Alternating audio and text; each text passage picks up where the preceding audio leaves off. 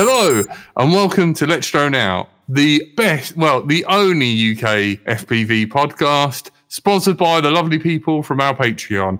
Patreon.com/Let's Drone Out. In particular, we'd like to thank these guys: Art Faulkner, Mikey Dread, Wacky Wes, David Powell.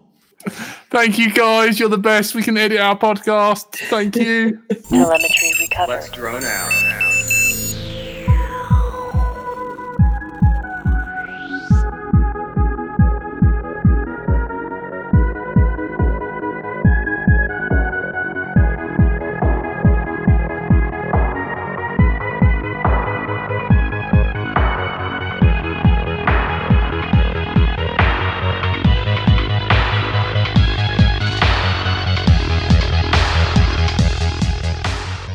Hello and welcome to LDO episode 233 called Back to the Future 2, and you'll find out why in a minute. For those of you that are expecting Jack again, he's not around. I think Tony's got an update on when he's finally going to be back. I'm sure you're all waiting for that to happen. And I've been asked back to carry on with the chat that we did a couple of weeks ago. So I'm Lee, Painless 360, and tonight we have Tony. Bonjour. I had to catch him while he was having a drink. Yeah, Andrew / Frank. hello. We've got NJ. Evening all. Curry Kitten. Hello. And Andy RC. How do? And just before we get too deep in and forget, Curry, could you do the disclaimer and then we're all legal? Indeed, any views expressed by any guests on this show are personal and may not reflect of the views of the host or any participant of the show. Thank you very much. Thank you. So, yeah, any problems, they're your own. So thank you for tuning in or listening on the podcast.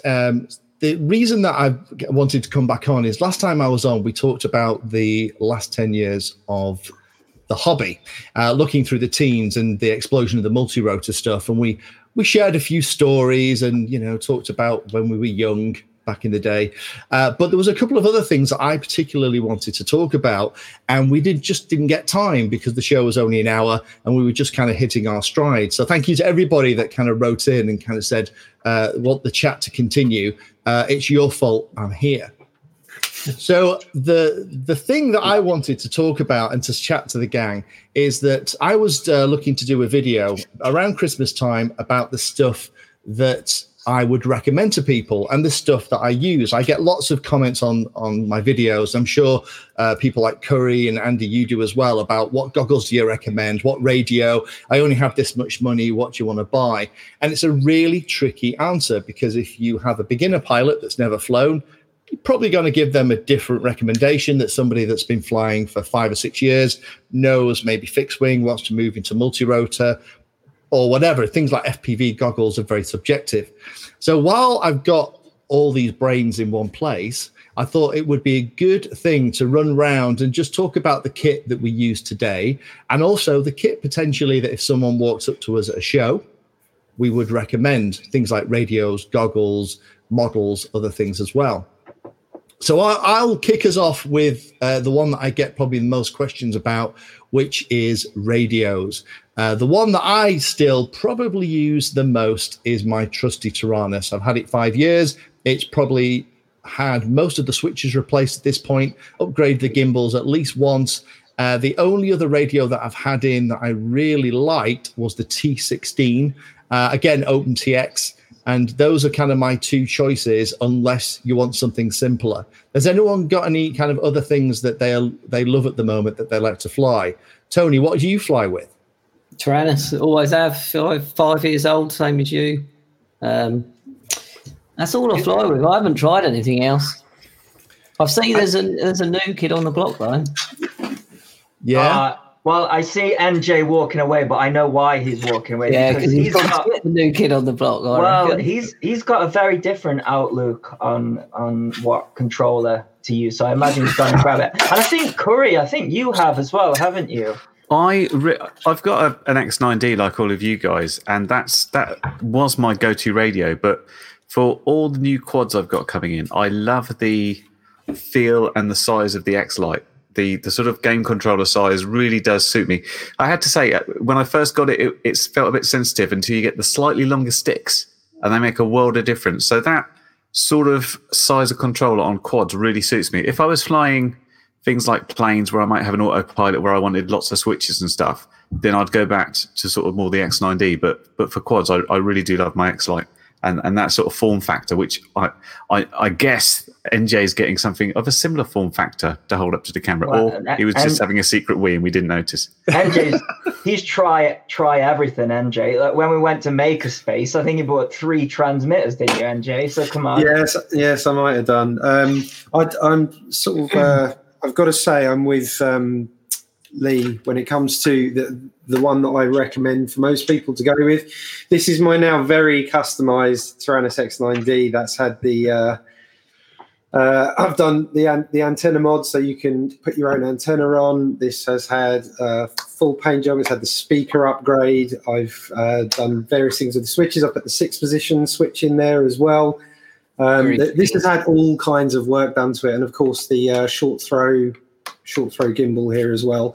There's so much you can do with this, and you can learn with it along the way. So if that's your inclination, is someone who likes to tinker and wants something that you can buy very cheaply and then add a lot of stuff to and mess with it, and in the spirit of the hobby, I still think that's great. In terms of my personal preference, I'm a big fan of the X-Lite, which is why I'm going to be, I'm sure, a big fan of the new TBS Tango, which is on the way to me. And I should point out as well, I'm a pincher. And there are a lot of people think that those controls are very, very much only for people who fly thumbs. And there's other people like Nick Burns, who's also like me, that loves the X-Lite, and it pinches very comfortably. So that's where I sit on it. If you like the smaller form factor, the Tango 2, as somebody that's had one since beginning of December, is beautiful for pinching. The way they've got they're like pretty much full size gimbals in that really small form factor. Because the only thing that I don't like about the X-Lite is that because the gimbals are quite compact, as Curry said, you need the longer sticks. Otherwise, it does feel like you've almost got a game controller. But the gimbals are kind of full size. Have you gone for the Pro or the standard one of the Tango 2? I was speaking to Wayne at TBS and asked him about which one to go for, and he explained to me the difference is basically the folding sticks. But the problem is it's got the word Pro on it, and unfortunately that little bit of marketing has worked its magic on me, and therefore I've got the Pro. It's terrible. I've got no good excuse for getting it whatsoever. It just says to Pro. Be fair, if you get the Pro and you fold the sticks down, if you know the big Fat Shark cases, the ones that we never use, that's a perfect. It just fits in there with the sticks down. Oh, awesome! So yeah, if I would get one now, I'd have gone with the Pro, because those sticks are quite trick. The portability is such a thing, isn't it? The fact that you can just chuck these in your bag, and your bag can shrink down from what it used to be with the amount of gear you had. Being able to just condense it, I think it's a big consideration. Is the size. The convenience is a welcome thing of having a smaller form factor. You're just rubbing it in now, because I've got the non-Pro version, and I just feel this big at the moment. It's important to mention, we should say, everybody talked about the X9D, but the version that we are using is not available anymore. We've got the old version, there's the 2019 version, and they have removed the ability to have D8 natively. So I think that's important to mention if we're talking about new people to the hobby. I like to think of it as classic as opposed to old. I'm slightly concerned about recommending FrSky at the moment, as much as I've loved their products, because they seem to be absolutely hell-bent on making everybody dislike them by this new upgrade of ACC ST 2.0, which will get rid of the compatibility with third-party receivers and ditching D8 and the whole, the whole debacle with let's screw up TBS so Crossfire doesn't work on it properly. It's I haven't used a jumper, but people that have seem to like it, and I'm wondering if that's now the better choice for OpenTX. Which jumper are you referring to? I don't know, the T16 T16 I Pro think you thing. mean, don't you? Yeah, Not the yellow thing. Well, no, I think it'd be this one. that's the one. This is the T16 Hall Pro. However, it's not all roses in Jumper either, because they've parted ways. And there's a company called Radio Master who are bringing out the T16S, which fixes some of the issues that the Pro has. So the sliders on the side don't quite have a center point. They fixed that. They're changing from USB Mini to USB-C. So that'll be an interesting one, because I know I put this when I received the Jumper TX. There's sort of like a mixed reaction, because some people have had really bad QC issues, and then others are like, no, it's the best thing ever. So it's a really difficult one, that one. So I've got a little bit of insight into that. So the guys at Jumper, when they created the radio, because the internals are very, very, very similar to the X10, which is one of the reasons that FrSky kind of lost the plot a little bit over when the Jumper T16 came out. And wrote those letters and whatnot. Now, Hobby Porter actually supported and worked with Jumper, and Hobby Porter is the person behind this new version of the T16 that have taken a lot of the things that the T16 it didn't get quite right, and QA was one of them. I know Ben, one of my friends at 3DXR, got in like about 10 of them to resell. And he got stung on nearly every single unit had a QA issue. So I think there was lots of issues. I think most of them, from what I'm hearing, seem to be sorted now. My T16, one of the first ones out, has had 3 issues, and I stopped making videos on it because I got uncomfortable about recommending it. Now, apparently that's all fixed. Now I'm waiting for the Hobby Porter one. Last I heard from Ben, is not out. It's all been delayed because of China. March, I heard. But once that's out, that might be the radio that I replace my aging Taranas. Once it finally goes bang, I don't want to go ACC AST-XYZ. I quite like the idea of the color screen. And apparently, hands up those of you that have had flying D16, a servo glitch that have crashed a plane in the past 5 years. Anybody? Nobody, because it doesn't exist. I haven't, because I've never flown anything with a servo off of D16. Well, there's this thing that's come out that apparently has been reproduced, where one of the latest updates has been around the fact that there is this glitch, this problem in the firmware, which has required people to go out and flash their radios to fix it, which also stops it working with third-party devices. Now, you can take your own view on that. I personally think that's very suspect. That's a little bit shady.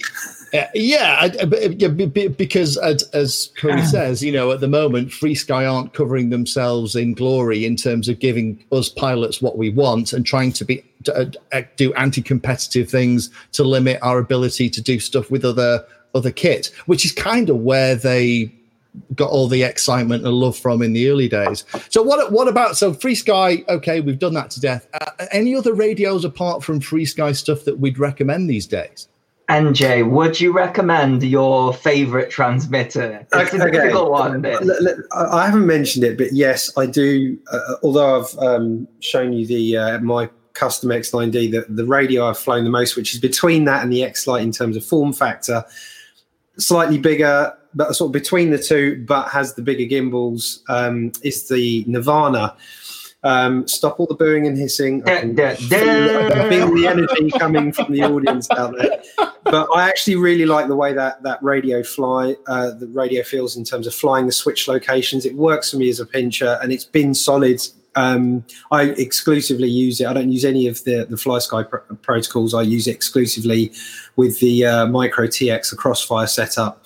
And I've really enjoyed that. Now, I did get to chat I tried to chat recently with Warwick over at Underground FPV, and it's the first time in a very long time that he's actually just not replied to my "so what's happening with Underground FPV?" And it does seem things have gone very cold there. The official website is now, they've been bought out, and it's now just a holding page with a blog spot and loads of adverts all over it. So I don't know what's happened there. But if you've got one of those and you haven't updated your firmware and everything works, what I'd suggest is don't touch it. If you do want to continue to update your firmware, which is what I did, it's now, believe it or not, FlySky that have the most recent firmware and are driving the most support for that radio. So even if you've got an actual underground FPV one, not bought from FlySky, go to FlySky for the latest and greatest firmware. And yeah, it's all working fine. But the future is, I'm not sure with that radio. It's not looking great right now. Yeah, my worry is that we've all gone around and said this radio, but if somebody new to the hobby said, I want a radio, what would I'd steer them away from that. Sure. What would we say though? Is there one that that's what their budget is first? I'd probably start them. Honestly, if someone said, yeah, I think budget conscious, because obviously all these things add up pretty quickly. Yeah. I'd probably say X-Lite. You know the X-Lite that you have is discontinued and only does D6, only does D16. It doesn't do D8. Really? Yeah, Well, it's a real the tricky one. multi-poti module if you're prepared to take it apart, solder it, so you can smash the bootloader, which fixes the problem. But that's a bit of a. So I am with NG. I do love the form factor. Someone actually asked me this very question. He was considering Jumper versus a Tango 2. And my question was, well, how many quads are you going to have? And do you think you'll be able to equip them all with crossfire receivers? Because if that's all you're flying and that's what you're going to do, then go with the Tango 2 because it looks a great radio. I think the other thing to bear in mind as well is the hardest thing. I always try and be very objective with this kind of question, but it's the hardest thing for people in our position, especially, to be very objective about being a beginner, because you know what you know. But when you're going into the hobby and there's just an absolutely overwhelming amount of stuff to learn. I mean, we step out of not keeping up with Betaflight for 5 minutes. Sorry, Curry, and. He hates the way I say beta. Betaflight, unless you're American. We step out of it for 5 minutes, and even with our sort of seasoned knowledge of that, and I like to think I keep pretty on top of that, you can come in and suddenly something's... Or you'll open it up and you'll go, where's that gone? What's this thing now? And if you're new to the hobby, there's so much to learn already. And I think something like the X-Lite, or in that kind of ilk, something that's quite friendly and approachable and doesn't feel like I'm just looking at Darth Vader's bathroom, to operate. It's a lot. I think it's a hard question for us to do you know what I tell people? I think if you are completely new, so we're talking multi-rotors, you've never done fixed wing, everyone's done an RC car, but if someone's coming to me and say, right, I want to get into this, where do I start? I always say, I think there's two routes, right? You buy a cheap toy that's like a Hubsan, because that's what I did. I bought like a 20 quid, but it comes with a transmitter thing. If you can master that, then you can progress onto something like, I always recommend after that, probably an Emax Tiny Hawk. But then there's the other route of you can buy a transmitter. So I think it's the FlySky, the i6, it's 35 quid. Then you buy a 7 quid dongle and a simulator. And then, the simulators are, when it comes to FPV. Some simulators are available for free. Exactly. Well, that's where I was going. That's where I was going, Mr. Kitten. Links in description. Yeah.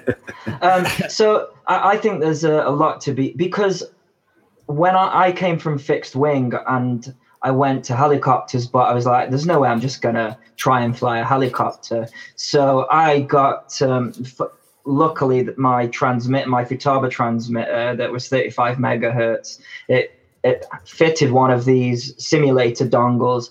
And I went on to, I think it was Real Flight Simulator, and learned how to fly helicopters. Then I bought a helicopter and I could fly it. I was amazed, although I did have that fixed wing experience. I think the other thing, just very quickly, is that transmitters, it's not even that long ago that transmitters weren't actually that numerous in terms of what's available, and they were considered more of a long-term purchase than the way we consider our goggles. Whereas now it seems there is an awful lot of transmitters coming out into the market.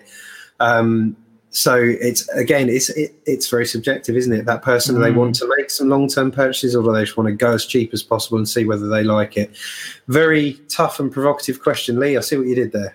I was liking Andy's the video. reason, Your video. Posted. The radio. That is a transmitter, mate. That was a brick. That was Yesterday I posted the transmitter that I learned to fly on, which was released in 1985.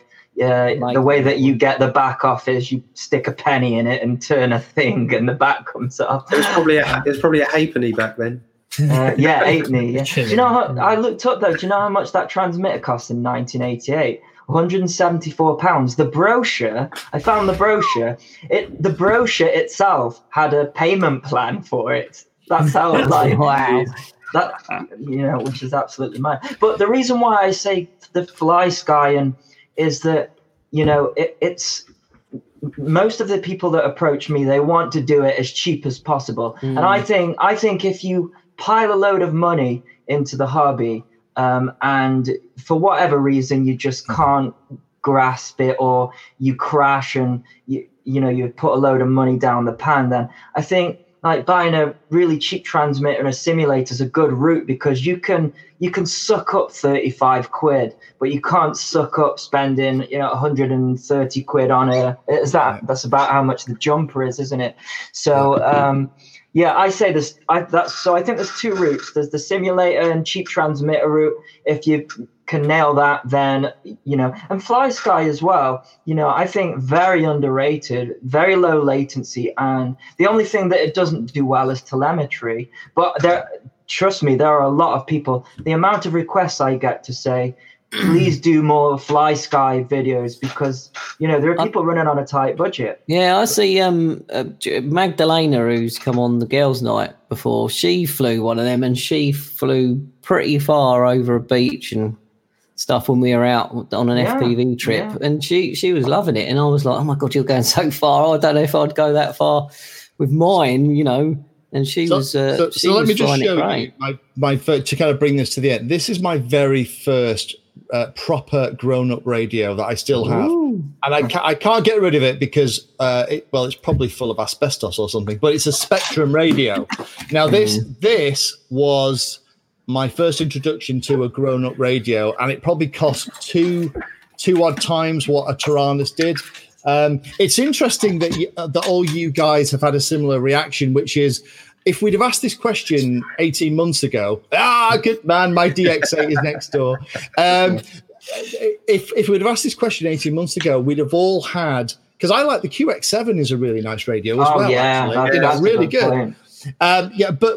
But all of these radios that we would have probably, without hesitation, recommended, if you can cope with OpenTX, we're all a bit iffy about now. I think there's an opportunity in the market for somebody to come up and kick FrSky's butt when it comes to radios. Like Radio Master. A last little comment, because although I haven't had as much experience as all you reviewers of different radios, I have had enough experience to know that my recommendation to anyone would be go find your local group and have a go on some, because nothing beats. Good point. As much as there's details on paper that are important, and your selection of the protocol and the ecosystem that you're buying into and all of that, if it doesn't feel right in your hands, it's not going to work. Which is another thing. That's what she said.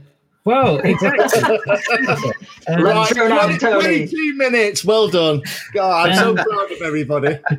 And I don't know if you know, there's a book that was making its rounds a few months ago, probably just before Christmas, called Invisible Women, all about how technology has been designed without thinking about kind of the anthropometrics, the ergonomics of women in mind. So like airbags don't incorporate any of this kind of area in their design. To flight suits and all sorts of things. So I don't understand. Do you go on, Andrew? Airbags. That's all I can say. For those people on the podcast, Andrew just pointed to his chest. But Can we say airbags for fun bags? Is that allowed? Do you know what? If there was someone to derail this show, I did not expect it to be Andy. Sorry, just throwing things out there and letting you derail the show. But I never thought I'd hear something about female airbags, anthropometrics, all in the same sentence. That's just and transmitters. Yeah, well, this is my point. Is like as Richard Warwick said in the chat, I think it was a little bit earlier, was that he says he's got small hands and he really likes the Jumper T8SG that he's got. Yeah. And I know, when there have been events where there have been sort of women that have been passing radios around.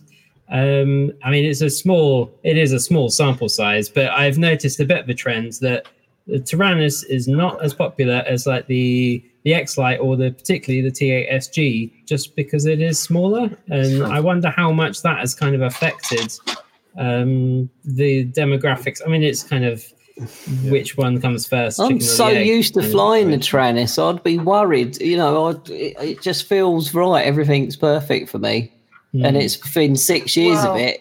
If I had to go over, I'd be like, oh my god, it feels like I've got to learn how to fly again. You know what I mean? I have the same problem, Tony. When I fly the X-Lite, it feels like my rates have changed. I know a lot of people lengthen the sticks though, which sort of creates that almost like Expo by lengthening the sticks because the sticks are so short. But yeah. This episode was recorded in front of a live online audience, downloaded and edited to make sense when it's played audio only, censored to please the iTunes people, hosted on the internet, forwarded through to your podcast provider, downloaded, playing on your device, and is now playing in your ears, all thanks to our Patreons. Consider joining them and you'll also get other online benefits. Find out more at patreon.com/Let's Drone Out. The other one that I get the most comments about is goggles. Now, this is if you think radios is subjective, then we haven't talked about goggles yet. And goggles is one of those really weird things. I mean, if you think that talking about FrSky brings out the lovers and the haters, try talking about things like the DJI HG system and Fat Shark. So if you're driving your car and you're in the middle of some sweets and you don't want to spit them all over your dash because you get wound up about pause the podcast now, because we're going to talk about goggles. What we have. So that one. That's it. The one that has a robot face. Let me put it next to it, just to the X9D, so you can see the difference. It's much smaller, isn't it? Interesting. And I think, do you know what? There's a group of people that don't get enough credit for this. So way back, I went and built these multi-module all-in-one things. You had to build them, and Deviation TX allowed that. It's interesting that FrSky have no issue with the Deviation TX versions of the Jumper transmitters because they don't run OpenTX and Crossfire. You can run Crossfire, but it's a pain. But what we were saying, NJ, is we're moving on to goggles because we've done 25. We've done 25. Can't get all your goggles, NJ. Yeah. So goggle. Who wants to go first with what they've got and what they'd like, and what they'd recommend? First of all, what I want to say about all of this is that the hobby it's very divided, and humans as people, we like to have our little groups, but I think so you've got the Fat Shark side, you've got the DJI, you've got FrSky, you've got Jumper, and at times where like we are kind of like under threat, I think we should set all of those differences aside and just like all come together. So whether it's fixed wing you like, whether it's FPV, whether it's Halleys, getting triggered about whether we're talking about DJI or that's not. There are bigger issues out there. So that's my stance on. And for me, it's like whatever you're into, whatever works for you. I'm not going to go, oh, you shouldn't have that. Do you know what I mean? Mm. But there are a lot of people who have that opinion, and I don't think we should. So that's Andy. Can you just hold that thought until we get to this next topic? Because I want to talk about the next decade, and I think you've hit on a really important part about us as a hobby, not dividing ourselves when we got enough people having a pop outside of the hobby. So yeah, I think that's a really good point. So Well, I'll start then, as nobody has. So for me, I'm very lucky. I tend to get the Fat Shark goggles for review, so I always have the kind of latest and greatest. And I do genuinely think that the HDO2s are the best goggles that Fat Shark have ever made. Lots of people would probably say that the HDOs should have been that when they came out 90 months ago. Yeah. But the HDO2s have fantastic field of view, independent focus, just work beautifully. But going back to NJ's point about radios used to be an investment, I think goggles definitely are. And goggles for me, when people ask, if I've got my goggles on me, I'll let them I'll power them up and let me have even if it's playing back a DVR thing, because even the shape of people's faces can make a massive difference. So something that fits my face might not fit Frank's, or vice versa. Or it might be that, I mean, you and I, Andy, you've been around when we played with the HDOs, and you had to bring your diopters and things. And some things support wearing spectacles. So there's loads of additional questions when someone comes up and asks you to recommend one. But for me, I'm quite a fan of the Fat Sharks for no other reason than when they break, you can get them fixed. Yeah, no, it's a really good thing about them. The problem is it's the amount of money that you have to pile into. But I always say, it's worth spending it, because I can remember like having a pair of goggles that maybe 3 or 4 years old, and they were still repairing them for free. Now other people will say, oh well, my Sky Zones never break, and I always say back to that, yeah, but because we're sort of reviewers and YouTubers, we have sort of an accelerated usage than everybody else. And from my findings, all goggles eventually break. So that's why I choose Fat Shark, even when sometimes they haven't been the best. So yeah, I agree with that. But again, entering the hobby to say 500 quid without a module is really tricky. So I think the Sky Zones sit very popular, and Fat Shark have got the Attitude V5, which sits in that. So I've actually got those to look at. So I want to check those out. But like you say, I actually start all of my goggle reviews with a disclaimer, and it's that goggles are really difficult to review because I'm reeling it off right now. We've all got different shaped faces. Our eyes are spaced apart differently. Our noses can be big or small, and we can be long or short-sighted. So the best thing to do is find a local group, whether that's on Facebook or a club, or go to a drone event. There's no excuses. There must be a drone event going on somewhere. You can try on a bunch of different goggles, and that's how I would do it. That's another thing I'm worried about when they break. I'm like, what am I going to buy? I'm really thinking about going HD, but DJI. But when I tried yours on, I felt sick. So I'm going to have to try outside when we meet. You mean you're talking about the DJI goggles? Yeah. I felt sick because of the flashing lights. I think that was a lot to do. I'm hoping it was just that, because they looked unreal. I can weigh in here though, right? Because I did it. I've got a video that I'm working on.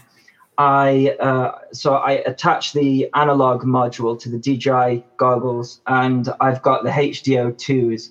And if you want the best analog experience, then the HDO2s, I think, are the way to go. I'm talking the very best. However, if you are just average Joe like me, don't race, freestyle, then the DJI analog is okay. But what I did notice is, and I was surprised by this because I didn't think there would be, but there was quite a difference in picture quality when I put the HDO2s on analog and then put the DJI analog. They both recorded the same. There's a display technology difference there as well, as we're talking about LCD versus OLED. But yeah, I mean, my preference is for years, very long time now. I've been using the HD3s, which have been great.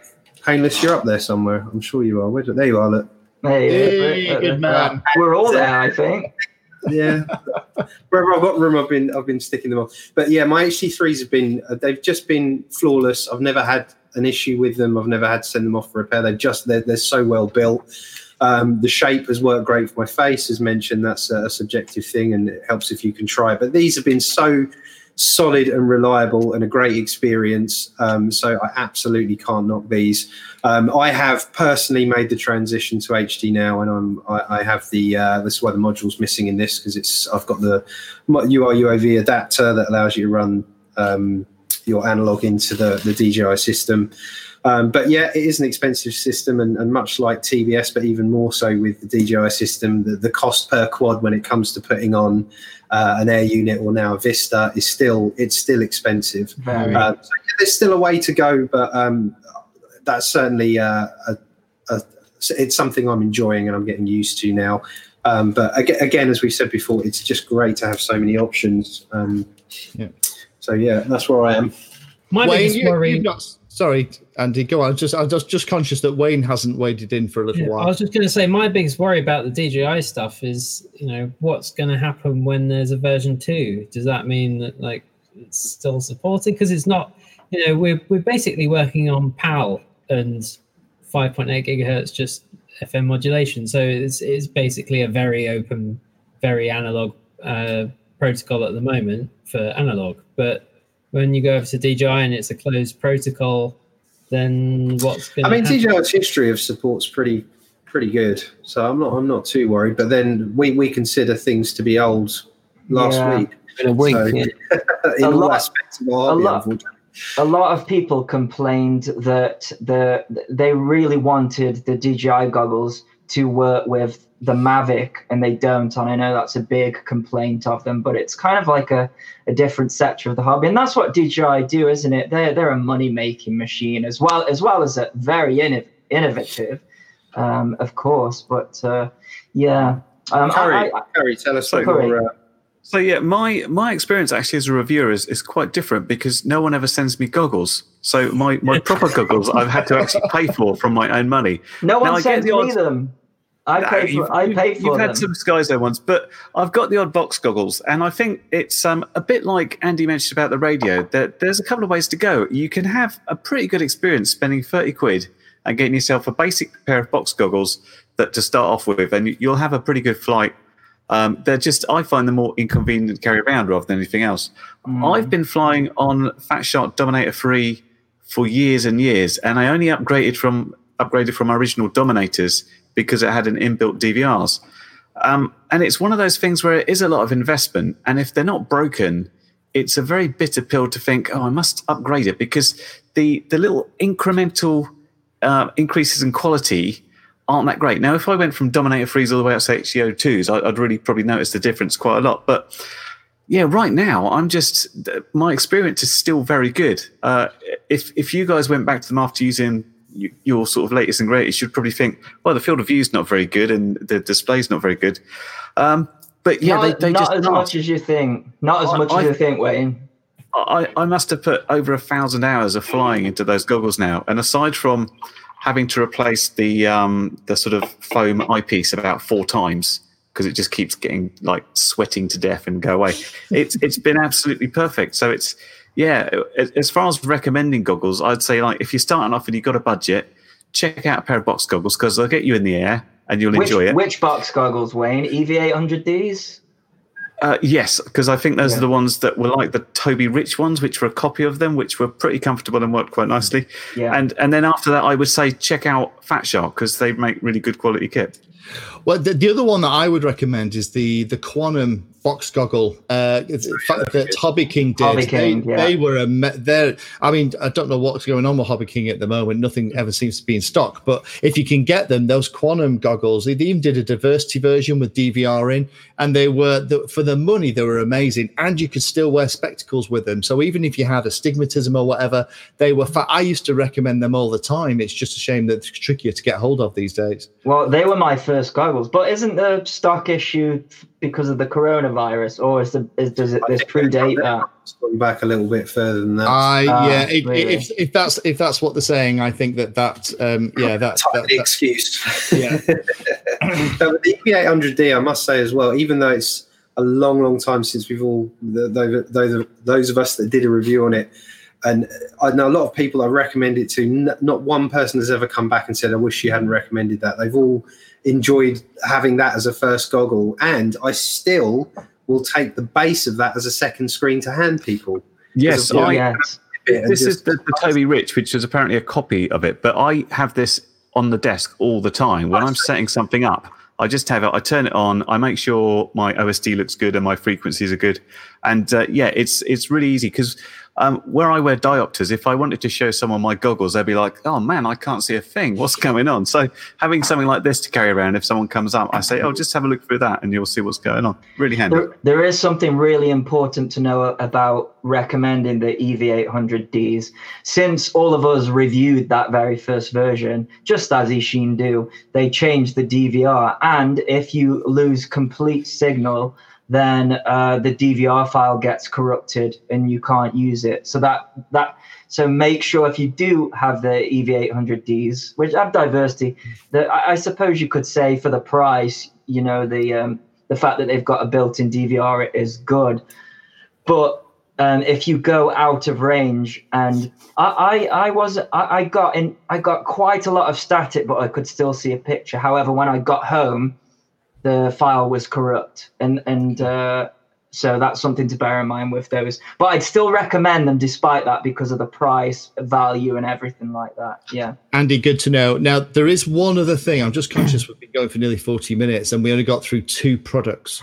Well, you have to come back then, Lee, aren't you? Part 3. They did Back to the Future Part 3. Yeah, they did, yeah. We'll all have to go. But wasn't that the one where they're in the Wild West? Yeah, I wasn't much for that one. It wasn't the best one. Which is, I have a question for Andrew/Frank. I've seen loads of weird stuff flying around about Mini Air Show this year. Lots of weird stuff. What's going on, brother? Because do I need to book my hotel or what? Because I know that you're normally dead involved in this, and one of the reasons that it runs so fantastically well is because you dedicate so much time to it. Which thanks for that, because we just all roll up and have a lovely time. But I've seen loads of things about the BMFA getting involved and loads of different stuff. So do I need to book my hotel or not? Well, there is definitely an event happening at Popham on the 16th and 17th of May. It will have some flying and some camping. But there's a lot of details still being discussed and organized and set up at the moment. So at the end of the last event, it was kind of decided that there would be a much bigger models and all sorts of other things that they wanted to do, make it a much bigger event, scaling up stuff, using a massive circus tent that they have there for the rest of May. So keep that there and just have a much bigger event. And because it was becoming a much bigger event, they decided that they didn't want to put all this kind of big, expensive event in the hands of someone who is a volunteer and has a day job and is otherwise, doesn't have a contract with them to, I could just walk away and they could be left high and dry. So they decided they'd start off from the very beginning they were running the event and I would just help out, kind of giving them some pointers and contacts and that kind of thing. So that's been going on. They've realized that there's quite a lot of work involved. And this is a shock because... because I'd done it and had a day job. So how hard can it be? You the smug face. So they've realized that actually there's quite a lot involved in it. And it just so happens that the BMFA southern area, so the BMFA kind of split into kind of areas where they put all the clubs, and so the southern area has an annual gala, but where they usually have their gala isn't working out. So they were looking for a venue. Popham were looking for maybe some people more kind of experienced in larger events, and so they decided I think that's what's going on. Again, I'm not involved in this at the moment. Like, I'm just waiting to be told things to post out on Facebook and stuff. So, right. So at the moment, it's a nothing to do with you. BMFA are involved and doing stuff. Because last time I saw something online about you need a B cert to fly at the event if they're in charge. So because it was, again, this plan may be changing. I think they may have looked at it and decided that actually there's more involved in a normal event, but to make a bigger event with fewer people is maybe, and doing it at the last minute is maybe not the best idea. So it might be scaled back down to kind of what it was at the previous event. Hopefully. But the plan was that they were going to do it on one of the manned runways.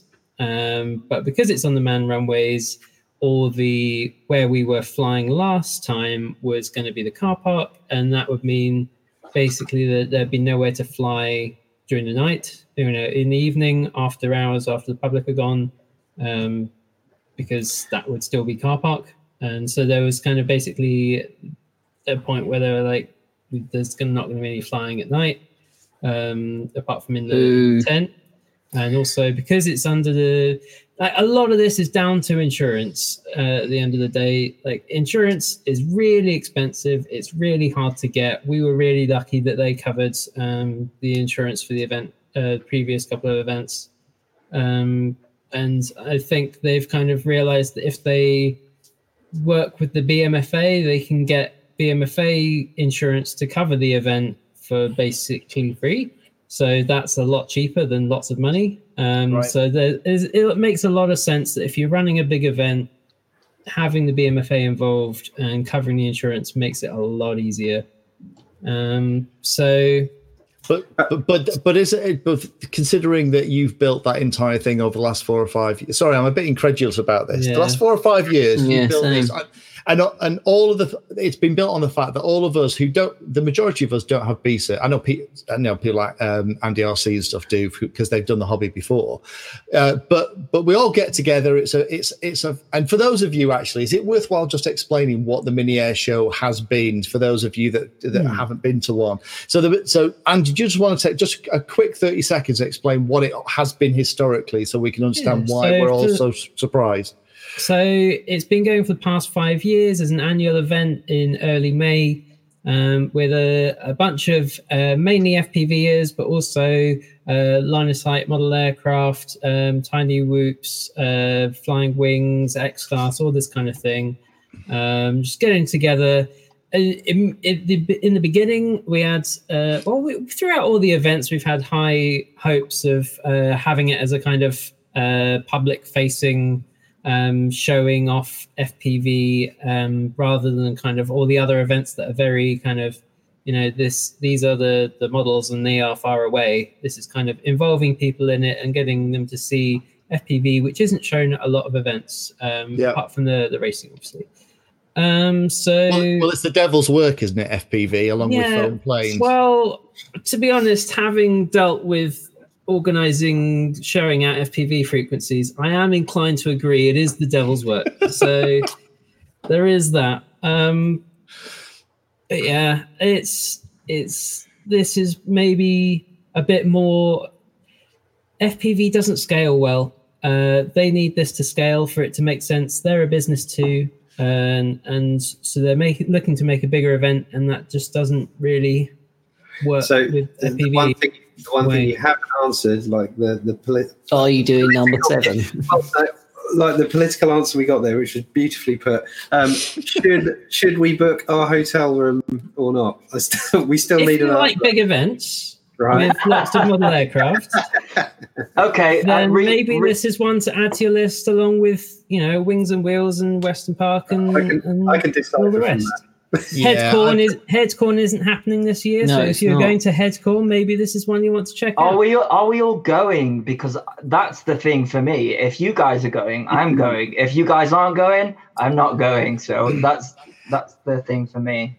I'm already going to think of something like the Western. I love the Western thing, and Western Park is really good fun. I don't need to go to another mini Western at the other end of the country. One of the reasons I go to the mini air show is to meet all you guys and meet everyone else in the hobby. It's the community thing I'm bothered about. So if we all went, it would still have a laugh. But part of having a laugh is all the messing about after, the flying the tiny whoops and the night flying and just the general buggering about, which is that's one of the fun parts of the hobby. Will still be happening. So there will How do they stand with putting fireworks on quadcopters and flying them around? Is that okay, or is that frowned upon now? Is that covered by the BMFA insurance? Until I've been told who's the flight director, and then I'll speak to them about it.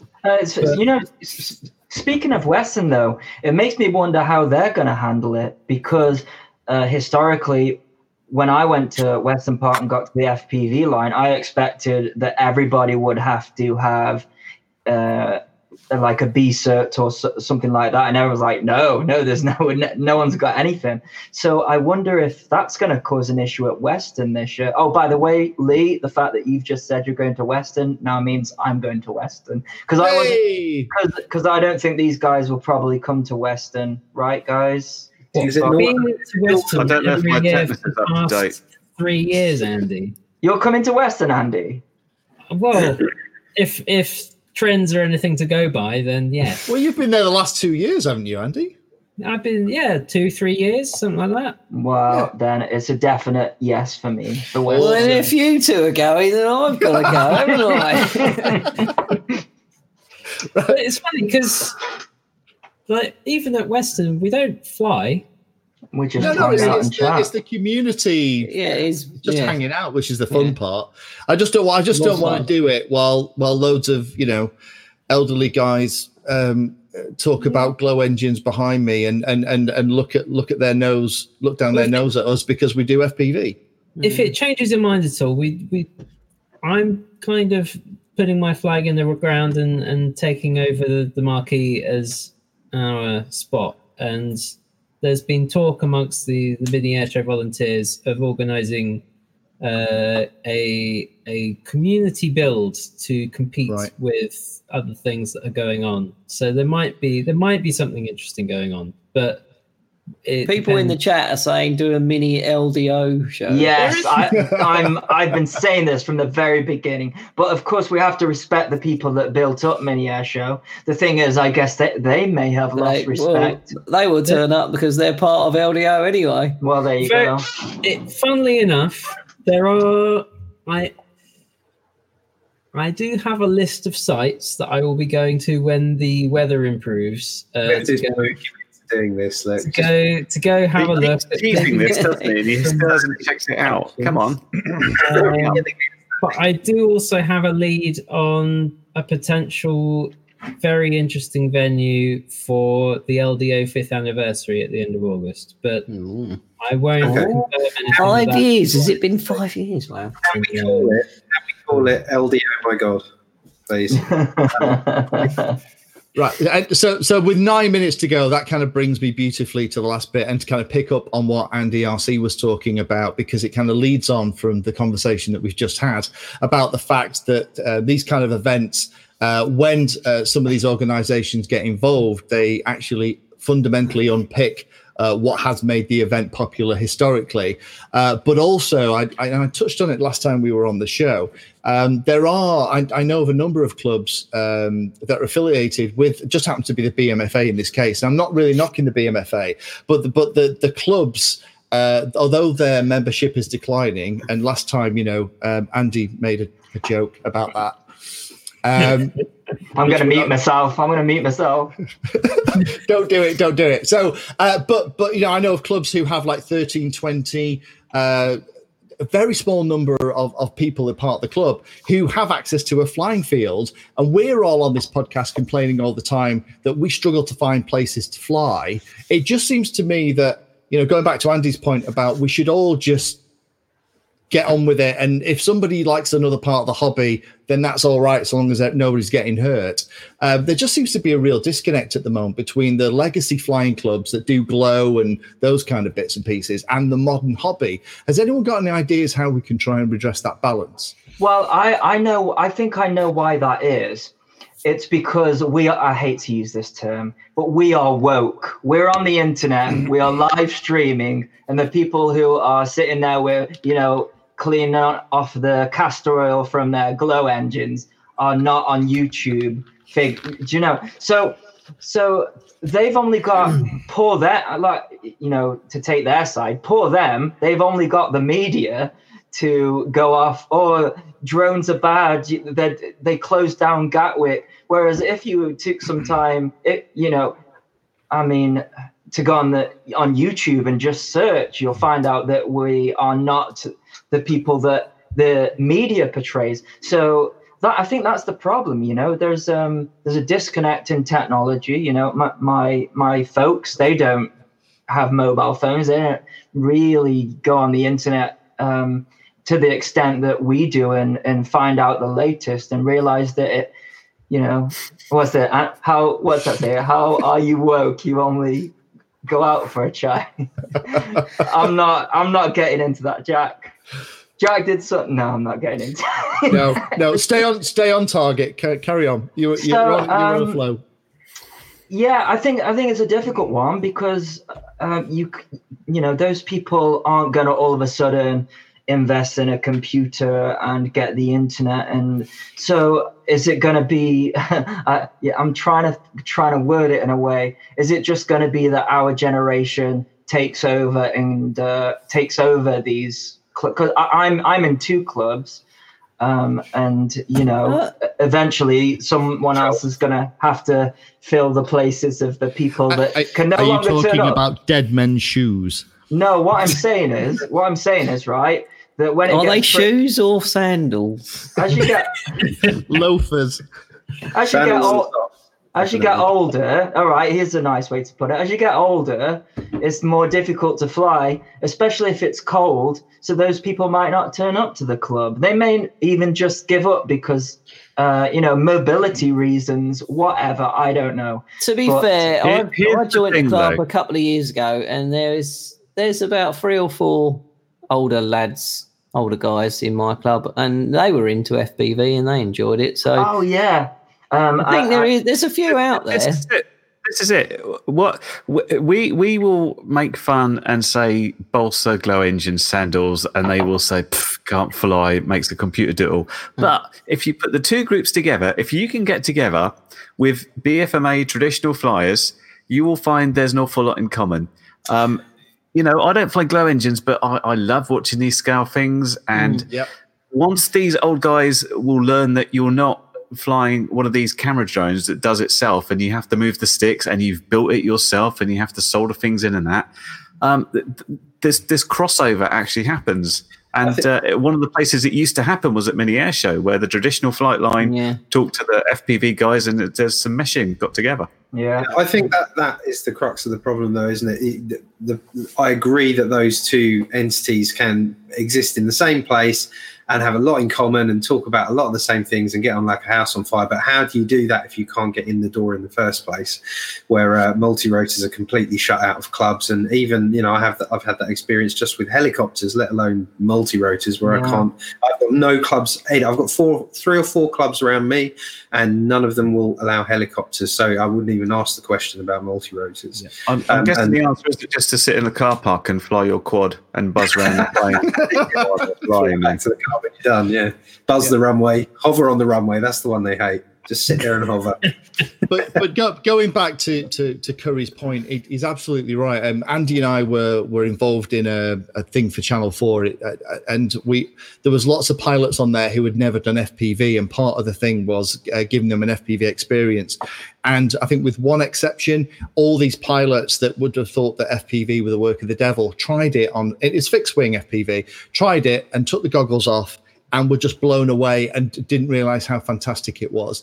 And I have yet to put a more mature line of sight fixed wing pilot through an FPV experience and not have them come out the other side with an appreciation for part of the hobby that they could have dismissed because it's part of the devil's work. And I think maybe that's the answer. Maybe we should try a little bit harder to get in the door with these places and maybe use some of these shows to spread the love around and give these guys a go, because actually we're not all hooligans. We're not all criminals. We're not all doing stupid stuff with FPV. And there's a whole part of the hobby that the modern hobby that they don't get involved in. And similarly, there's loads of people trying to get into the hobby, looking for the kind of advice that we've been talking about on the show. And there is lots of experience in these clubs.